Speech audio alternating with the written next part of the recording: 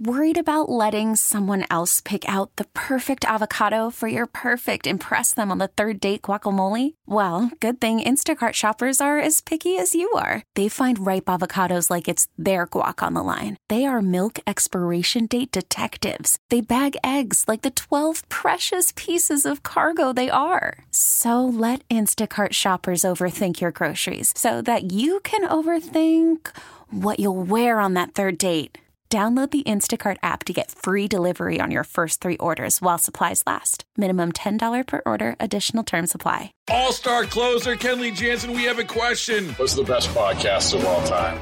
Baseball isn't boring, baby. I'm Rob Bradford, and every single day I'm sitting down with the biggest names to show you this great game is the greatest game. It's my podcast. It's my passion. It's a cause I started more than 2 years ago and is now the most prolific national daily baseball pod there is. Another fact. So jump aboard the BIB Express. Follow and listen to Baseball Isn't Boring, presented by Wasabi Hot Cloud Storage on the free Odyssey app or wherever you get your podcasts.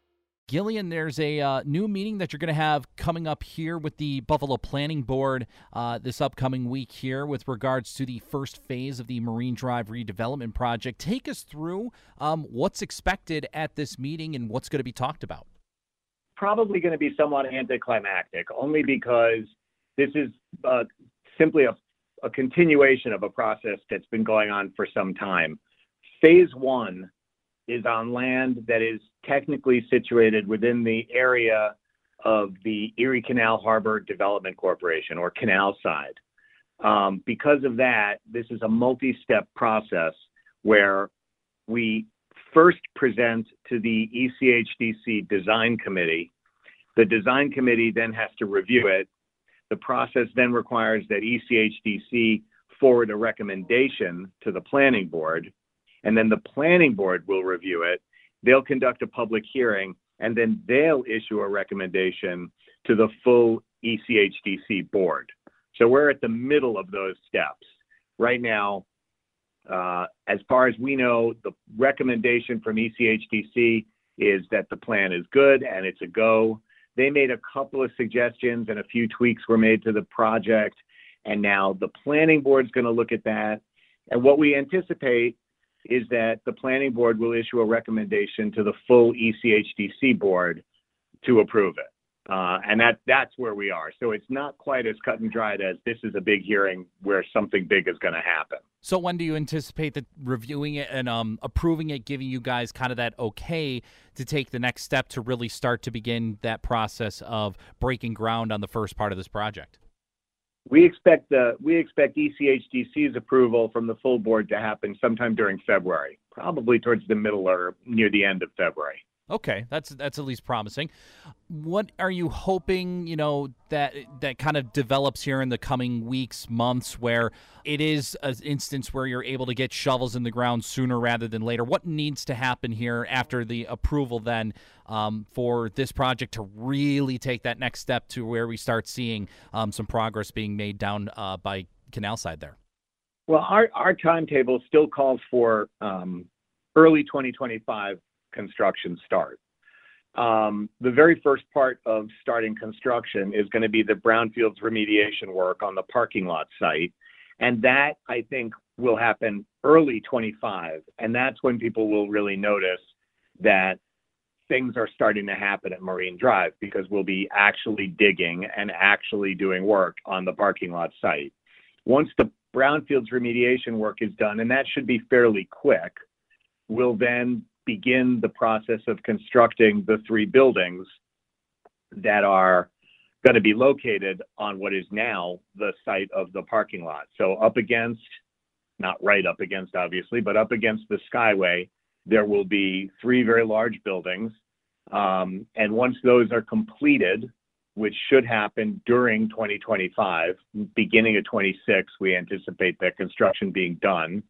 And then we can start moving people in from the towers that are set to be demolished. What kind of a hindrance may provide for the waterfront down there, especially with the project ongoing right now, and then obviously with the hopes that you can get the Marine Drive project started. How much of a hindrance is that going to be for traffic when it comes to getting down into the waterfront for people that maybe going to a Sabres game, going to a concert at KeyBank Center, visiting Harbor Center, or anything else that's going on down there? We don't anticipate it being a hindrance to Canal Side or the waterfront at all. We are technically, the way it's structured now, it's a sort of an island as it is. I'm sure that there are people who illegally park in our parking lot, but they're not supposed to. And so once they can't, they can't. But the construction will be happening on the parking lot site. So that's not going to impact the streets. It's going to be far less of a hindrance than really what's going on there now with the construction of the new building on the old Odd site, which has blocked off that section of street on and off in the mornings. And I'm sure you've been asked this question before, but I'm going to ask you it again. Once the new Marine Drive apartment complex is completed, which I think if I remember in past estimations would be somewhere closer to 2030, along with everything else that's kind of being developed at Canal Side and along the waterfront there, what will this do for the waterfront and the community there going forward? So, I believe that the tangible effects of this redevelopment, we'll be able to start feeling them well before the completion of all phases of the project. Because what this is going to do is this is going to make this sort of island separated community, it's going to basically weave it back into the fabric of an actual neighborhood. So once these 3 buildings are done, there will be streets, there will be areas to walk, there will be places to congregate that are not separated from the rest of the community. So I think we'll be able to see the effects of what these additional, these 616 or more units of affordable housing on the waterfront are really going to do. What they're going to do is make it more of a cohesive neighborhood. Right now you have Canal Side's attractions and the hotels and that sort of thing. And you have the very high-end housing farther up, but we're going to be an actual neighborhood.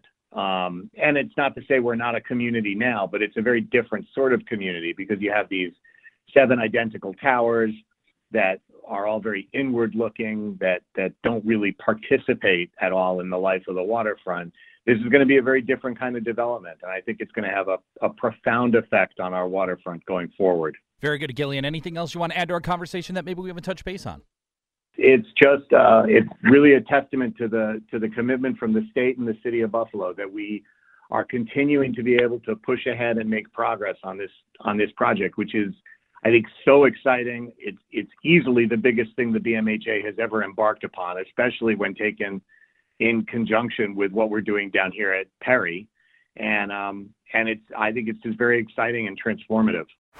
Baseball is in full swing. NBA playoffs are heating up, and your NFL team is gearing up for training camp. Listen to the latest on the teams you love here on the Odyssey app. The biggest sports radio stations in the country, providing unrivaled local coverage of their teams, all in one place. Exclusive interviews with players, coaches, and team executives, streaming live and always available on demand. Stay in the know with your favorite teams right here on the Odyssey app.